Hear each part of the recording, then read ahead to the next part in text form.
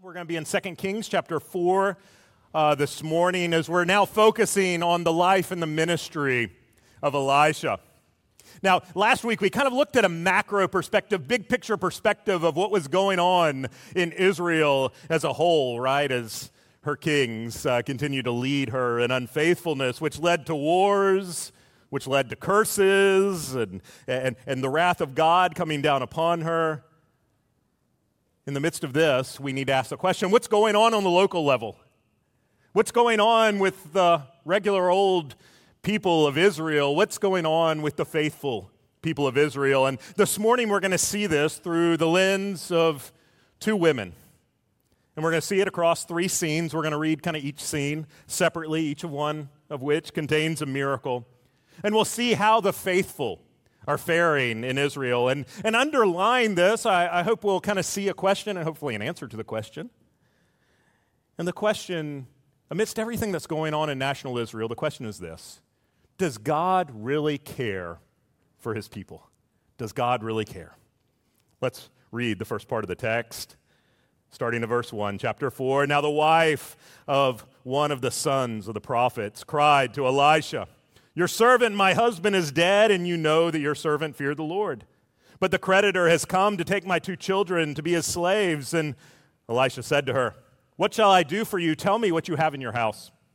And she said, "Your servant has nothing in the house except a jar of oil." Then he said, "Go outside, borrow vessels from all your neighbors, empty vessels, and not too few. Then go in, shut the door behind yourself and your sons, and pour into all these vessels. And when one is full, set it aside." So she went from him. She shut the door behind herself and her sons, and as she poured, they brought the vessels to her. And when the vessels were full, she said to her son, "Bring me another vessel." And he said to her, "There is not another." Then the oil stopped flowing, and she came and she told the man of God, and he said, "Go sell the oil, pay your debts, and you and your sons can live off the rest." Let's pray. Oh, Father, we thank you for your word today. Oh, would you teach us today about the way you have always and continue to care for all of your people. We pray this in Jesus' name. Amen. As we begin in this text, we find a woman, this widow, who seems to be in an impossible situation, doesn't she? Maybe you've seen, it would be better if you'd read because the book's actually better, as is usually the case.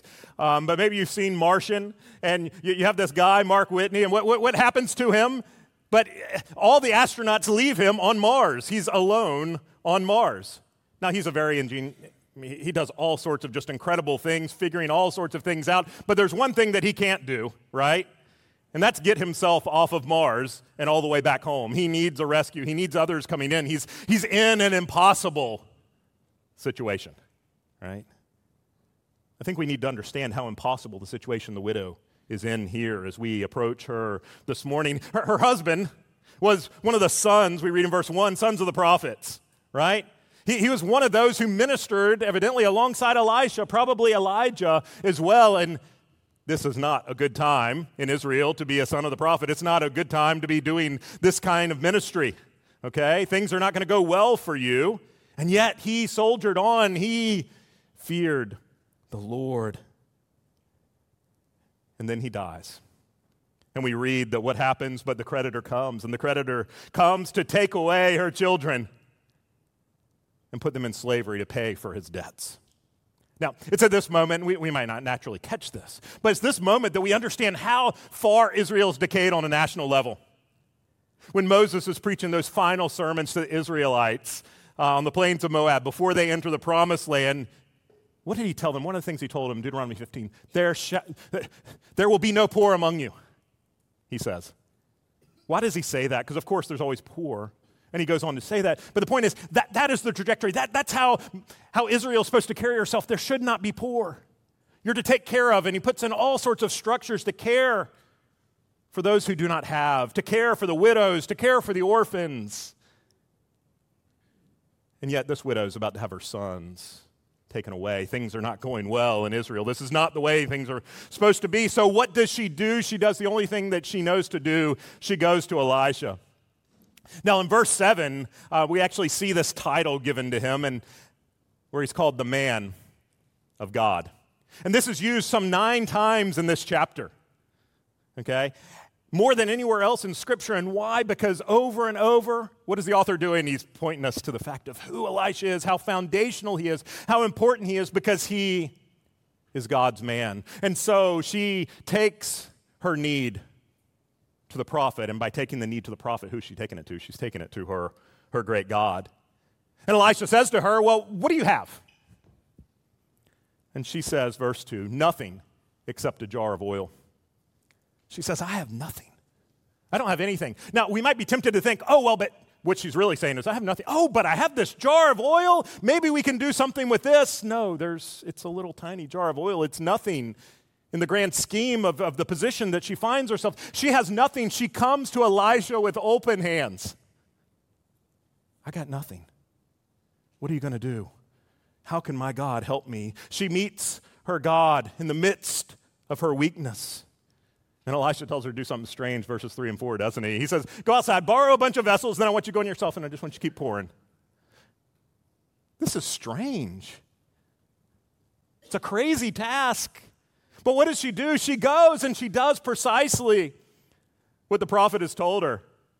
And we see here her faith in her great God lived out as she follows what the prophet tells her to do. Even though it seems crazy, we see her obediently following. We see her faith on display, if you will, and we see that this faith that she has is no doubt genuine.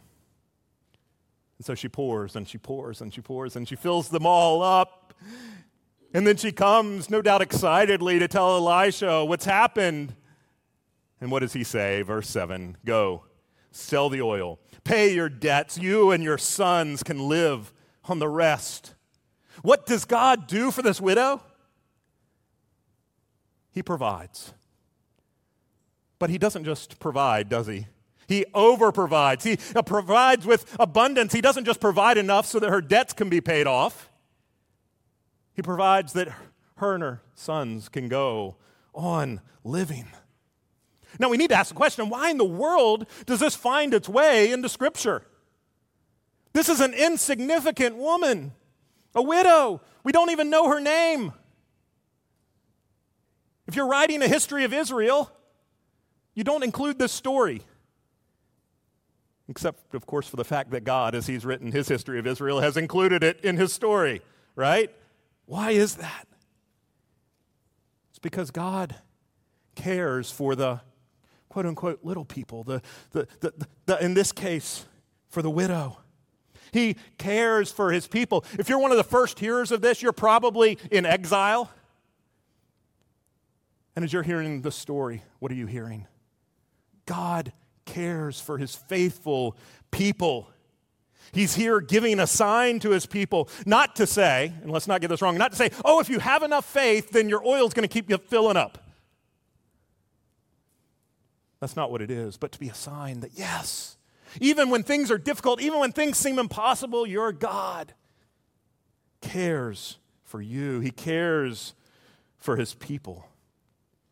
And ultimately, that care comes in its greatest fruition when? Not in this life, as we know.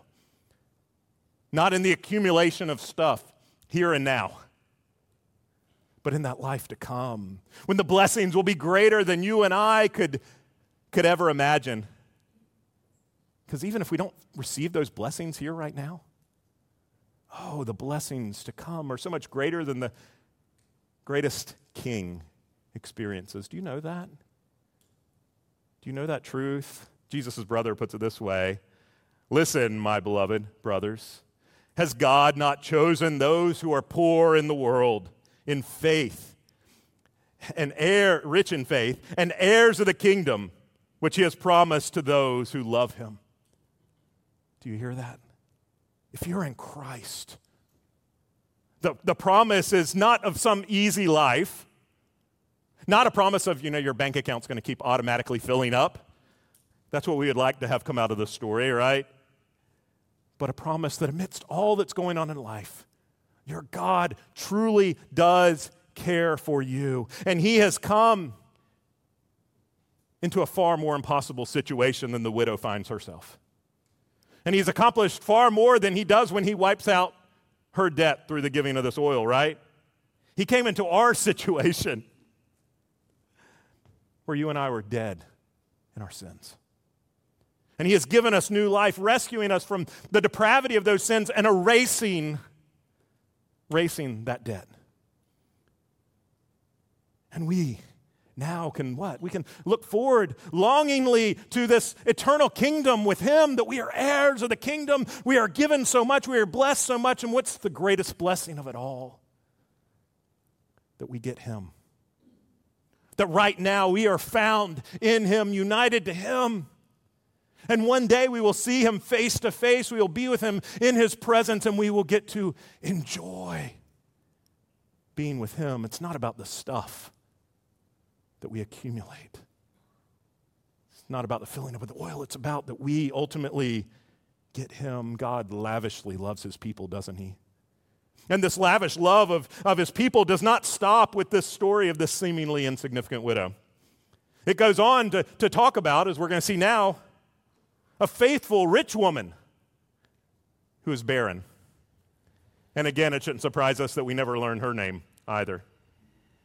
One day, Elisha went on to Shunem, where a wealthy woman lived, who urged him to eat some food, so whenever he passed that way, he would turn in there to eat food.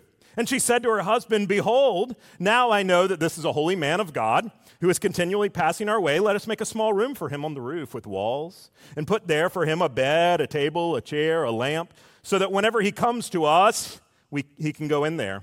One day he came there, and he turned into the chamber, and he rested, and he said to Gehazi, his servant, "Call this Shunammite." When he had called her, she stood before him, and he said, "Say now to her, see, you have taken all this trouble for us. What is to be done for you? Would you have a word spoken on behalf of you to the king or to the commander of the army?" And she answered, "I dwell among my own people." And he said, "What is to be done for her?" And Gehazi says, "Well, she has no son, and her husband is old." He said, "Call her." And when he had called her, she stood in the doorway, and he said, "At this season, about this time next year, you shall embrace a son." And she said, "No, my lord, O man of God, do not lie to your servant." But the woman conceived. She bore a son about that time, the following spring, as Elisha said to her. Here we have this wealthy woman. What does she do with the holy man of God? She shows great hospitality to him, doesn't she? Providing him meals whenever he would come by. And then, if that's not enough, I mean, can you imagine this? He's relatively by. So I know what we're going to do. We're going to put an addition on the house so that whenever he comes, he's going to have a comfortable place to stay. That's what this faithful woman does. Now, Elisha wants to know, well, what can I do for her? You've taken all this trouble for us, he says. What can we do for you? Can I speak to the king on your behalf or the commander of the army? And you're probably thinking like, what? Remember, this is a rich, wealthy woman. He's offering to connect her with other people of great power and prominence. And what does she say? Verse 13, "I dwell among my own people." She's content with where the Lord has her. She doesn't need to know all those other famous people. She's fine right there in her own community. And so he says, well, what are we going to do for her? And Gehazi answered, well, she has no son, and her husband is old. And now that's a big deal. There's no heir, right? So what does he say? Verse 16. At this season, about this time next year, you shall embrace a son. And she says, no, my Lord, O man of God, do not lie to your servant.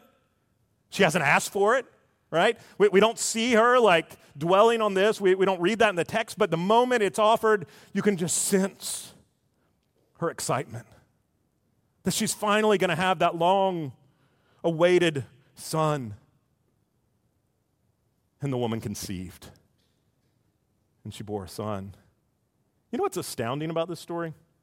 If you think about it, there's a lot of barren women stories in Scripture, aren't there?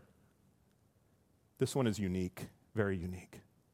All the other one are pivotal people, right? They're people like John the Baptist or Samson, these pivotal characters, or these individuals who find their way into the lineage of Jesus. But not here.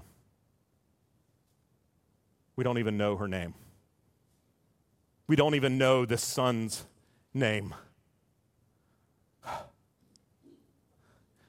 We don't even hear the son's name. No, there's no need for this special birth like there is in the other cases. And yet here is another incredible picture of how God cares for his people, is concerned for them, is concerned for their needs, loves them so incredibly. Even people who we don't know their names. Now, of course, this story with this woman isn't done yet. We read on, verse 18. When the child had grown, he went out one day to his father among the reapers, and he said to his father, "Oh, my head, my head." The father said to his servant, "Carry him to his mother." And when he had lifted him and brought him to his mother, the child sat on her lap till noon, and then he died. She went up, and she laid him on the bed of the man of God, and she shut the door behind him and went out. Then she called to her husband and said, "Send me one of the servants and one of the donkeys, that I may quickly go to the man of God and come back again." And he said, "Why will you go to him today? It is neither new moon or Sabbath." And she said, "All is well." She saddled the donkey. She said to her servant, "Urge the animal on. Do not slacken the pace for me unless I tell you." So she set out, and she came to the man of God at Carmel. When the man of God saw her coming, he said to Gehazi, his servant, "Look, there is the Shunammite. Run at once and meet her. Say, 'Is all well with you? Is all well with your husband? Is all well with the child?'" And she answered, "All is well." When she came to the mountain of the man of God, she caught a hold of his feet, and Gehazi came to push her away, but the man of God said, "Leave her alone, for she is in bitter distress, and the Lord has hidden it from me and has not told me." Then she said, "Did I ask for my Lord for a son? Did I not say, 'Do not deceive me'?" He said to Gehazi, "Tie up your garment. Take my staff in your hand and go. If you meet anyone, do not greet him. If anyone greets you, do not reply, and lay my staff on the face of the child." The mother of the child said, "As the Lord lives, and as you yourself live, I will not leave you." So he arose and he followed her. Gehazi went on ahead and laid the staff on the face of the child, but there was no sign of life. Therefore, he returned to meet him and told him, "The child is not awakened." When Elisha came into the house, he saw the child lying dead on his bed. So he went in and he shut the door behind the two of them and prayed to the Lord. Then he went up and lay on the child, putting his mouth on his mouth, his eyes on his eyes, his hands on his hands, and he stretched himself out upon him. The flesh of the child became warm. Then he got up again, walked once back and forth in the house, and he went up and he stretched himself upon him, and the child sneezed 7 times. The child opened his eyes. Then he summoned Gehazi and said, "Call this Shunammite." So he called her. When she came to him, he said, "Pick up your son." She came, she fell at his feet, bowing to the ground. Then she picked up her son, and she went on. The story of great blessing turns into one of death. Isn't that so often the case, it seems? Just this week, some of you know this, some of you don't. It's been a rough week for our denomination, PCA. We've lost 3 stalwarts of the faith. Names some of you may not even recognize: Steve Smallman, who had a great ministry in the Philadelphia area and D.C., Harry Reeder, ministry in Charlotte and then at Briarwood and Birmingham, and Timothy Keller, who probably the more notable of the names that you would recognize, who's written many books, started a church in Manhattan that grew incredibly. So I was thinking about that and the story. I'm reminded of how death is just always hanging over us, isn't it? It's almost as though it's there taunting us, taunting you and I and asking, do you really believe? These deaths, particularly Tim Keller's, hit me hard on Friday as I was prepping this sermon. Not that I knew him directly. I took one class with him in seminary. He would have no clue who I was. But his ministry has been incredibly impactful in my life. I think there was a great summary by the chancellor of the seminary I went to said this about Tim. Tim in the PCA was a little bit like Gandalf in the Shire. We think he's just a guy that does fireworks at birthday parties, when he's actually out there in the world slaying dragons and taking on evil wizards. I say this not this morning to make much of Tim Keller, but because as I was thinking about that, doesn't that sound in so much like Elisha as we see in our passage this morning, and Elijah who we saw previously? In our passages, we see these fireworks, right? These miracles. And they're so astounding. And they're great, but we need to be reminded that these fireworks are about something so much greater. God's prophets are really going about slaying dragons and defeating evil wizards, if you will. So that even these seemingly small miracles to people who we don't even know the name of, they point us to something so much greater. And I hope as we continue, we'll really see that and really grasp that this morning. So the Shunammite woman, her son, dies, still young enough that he can be placed in her lap. What does she do? How does she respond? What does she do as death is taunting her in the face? She begins to act swiftly and purposely, and in ways that are kind of unexpected to us. Verse 21, she goes and she lays her son on Elisha's bed. And then she immediately goes, 22, to quickly take off to go find the man of God, Elisha. And when questioned by her husband and when questioned by Gehazi, what does she say to them? All is well. Even her husband doesn't even tell him what's going on. All is well. What? No, all's not well. What are you saying? She clearly doesn't want to talk to anyone but Elisha. I'm reminded of, and I've told you this before, dear friend, one of our elders back in Decatur who tragically lost his wife suddenly and while she was very young. I remember going over to his house the next morning and really all that he could say, and he said over and over again, God is good. How could he say it just as this woman could say it as well, all is well?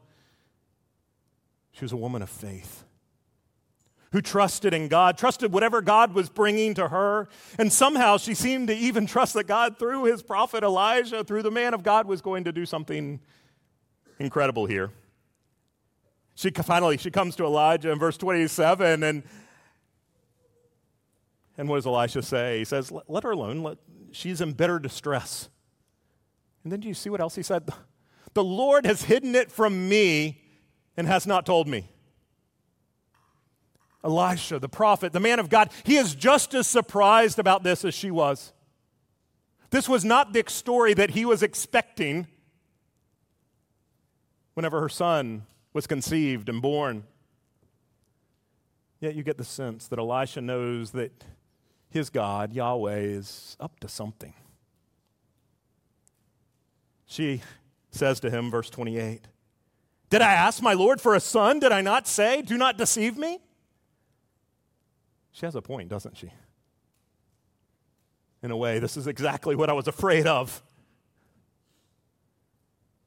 As she's saying these words, understand she's pleading before the man of God, God's prophet. She is ultimately pleading before God himself. Elisha is perplexed about this situation. He doesn't seem to know what to do. Verse 29, what does he say? He tells his servant to what? Go lay the staff on the face of the child. Commentators are like, what? Nobody knows what in the world is going on here. It seems like maybe it's because Elisha doesn't know what's going on here. He doesn't know what to do with this situation. So he sends his servant off running. Now, it seems that the woman isn't too impressed with Elisha's first suggestion, right? What does she say in verse 30? I will not leave you. I'm not going anywhere. I'm staying right here with you. I'm going to follow you. And kind of get is like, we're going all the way back to the boy. We're going all the way back to the room. I'm not leaving you until we get there. Of course, Elisha does get there. And he finds out that this first effect of laying the staff on the son is not effective. Verse 32, when Elisha came into the house, he saw the child lying dead on his bed. Now, if you didn't realize it yet, the miracles we have in the story, the first and the third one at least, in some ways, if you remember well from our sermon series, these are kind of sound like repeats from the ministry of Elijah, particularly in 1 Kings chapter 17, I believe, where Elijah performed similar miracles of multiplying oil and raising a son from the dead. Why they show up in our passage? Part of it is what we've been talking about, but part of it's also to verify Elisha as God's replacement prophet for Elijah, that he has now been anointed as God's man, as the man of God that we see him called over and over in this passage. And so it shouldn't be a surprise that when Elisha enters the room, he does what Elijah did. What does he do? He prays. He prays, and in praying, the prophet of God, who didn't know what to do with this situation, finds out what to do with this situation. Because he didn't know. It was out of his power. It was out of his strength. Just as when that widow came and didn't have anything, Elisha, as he's in that bedroom, he has nothing. And he goes to his great God. And so he does very similar to what Elijah did. He lays himself on top of the boy. He gets up, he does it again. And then, again, we don't know why. 7 sneezes. But 7 sneezes later, the boy is back to life. Calls the Shunammite woman to come. Verse 37, she came, she fell at his feet, bowing to the ground. She picked up her son and went out. That's the last we hear of this boy, whose name we don't know, and of this mom, again, of whose name we do not know. At this point, there can be no doubt that the Elisha that we've seen in the last 3 chapters of 2 Kings is the new Elijah, the successor. He is the man of God. And as we put these things together, there can also be no doubt that Elisha's God, Yahweh, has been so incredibly kind to this woman.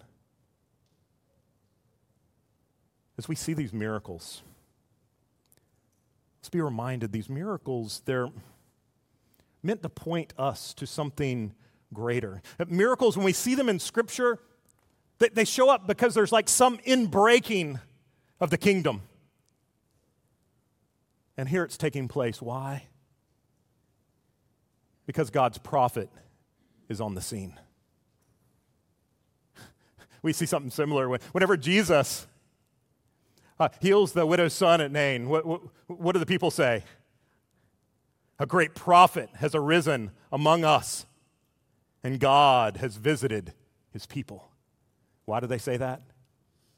Because Elijah and Elisha had come before.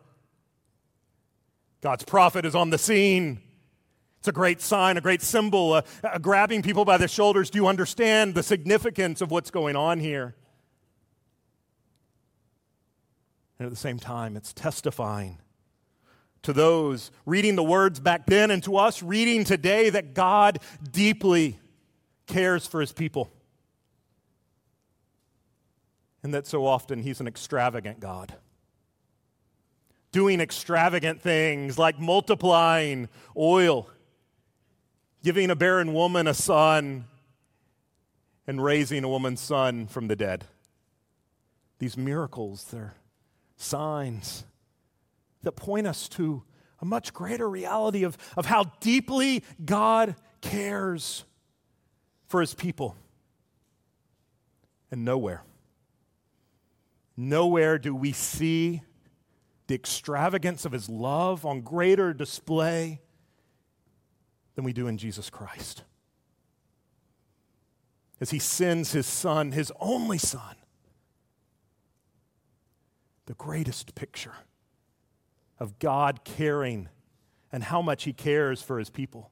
Jesus comes on the scene. He comes on as a greater Elisha, Not just erasing a woman's debts, not just raising a son from the dead, but he comes and he says to Martha, do you remember what he says to Martha before he raises Lazarus from the dead?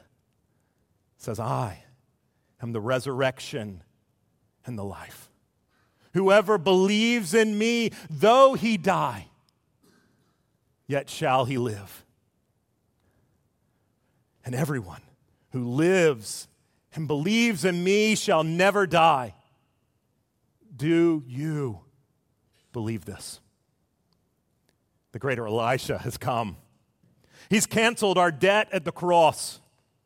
He rose from the dead, conquering sin and death, and he says to you and I, this morning, do you believe? Do you believe this? Do you believe this? That question kept running through my mind as I was preparing the sermon, processing the death of some of the men of God in our denomination that have gone on to be with the Lord. In the midst of it, I was reminded how they believed.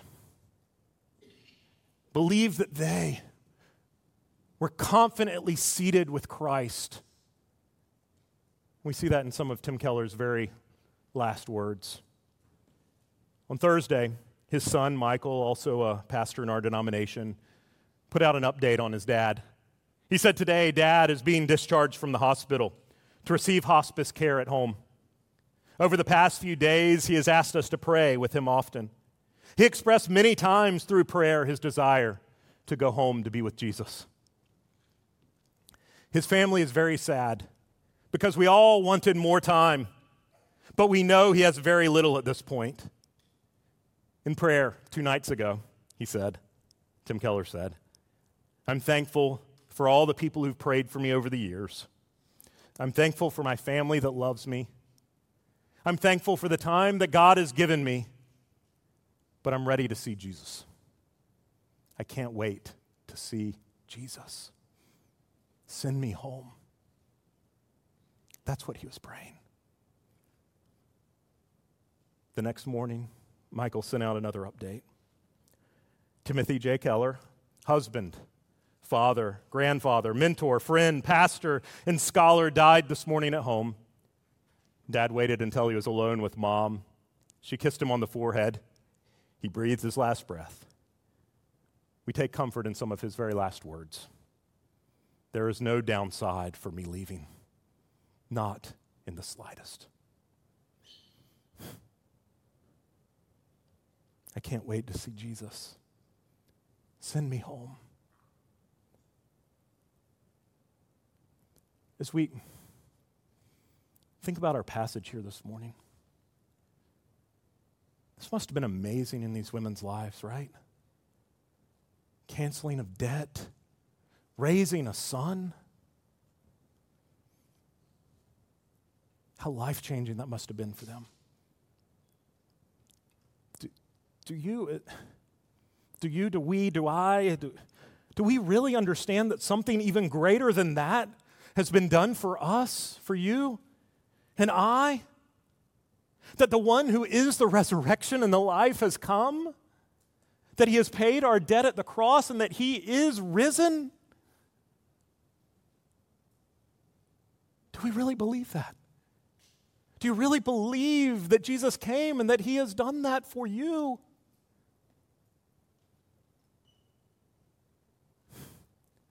I think Tim Keller was so convinced that his Savior did that for him. So convinced that his Savior is risen, that is why he longed to be with him. And he now sees him face to face. Do you long to see Jesus? Now, maybe you struggle a bit with that. I think we all do, right? There's those moments where we're holding more tightly to the things of here and now. Maybe we can all pray that God would continue to grow our affections for our Savior.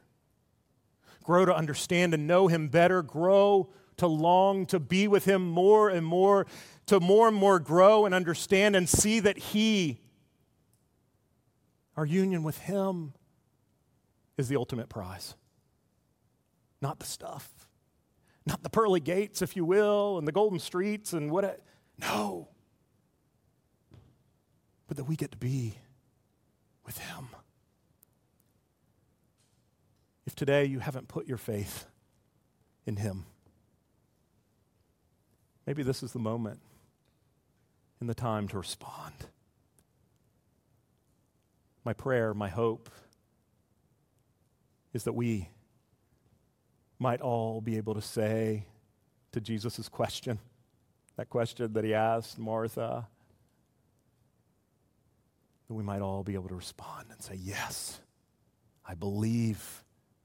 Yes, I believe. Let's pray.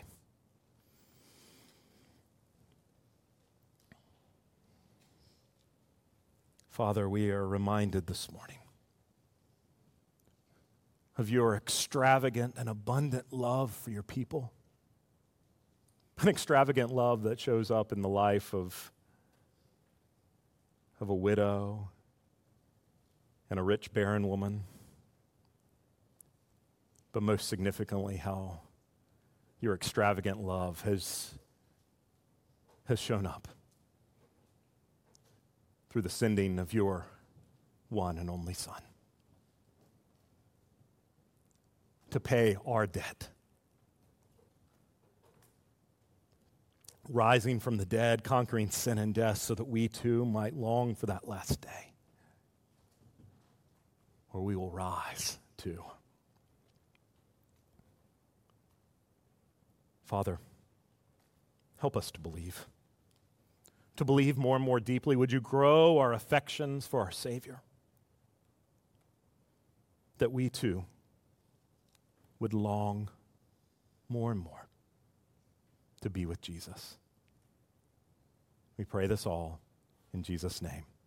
Amen.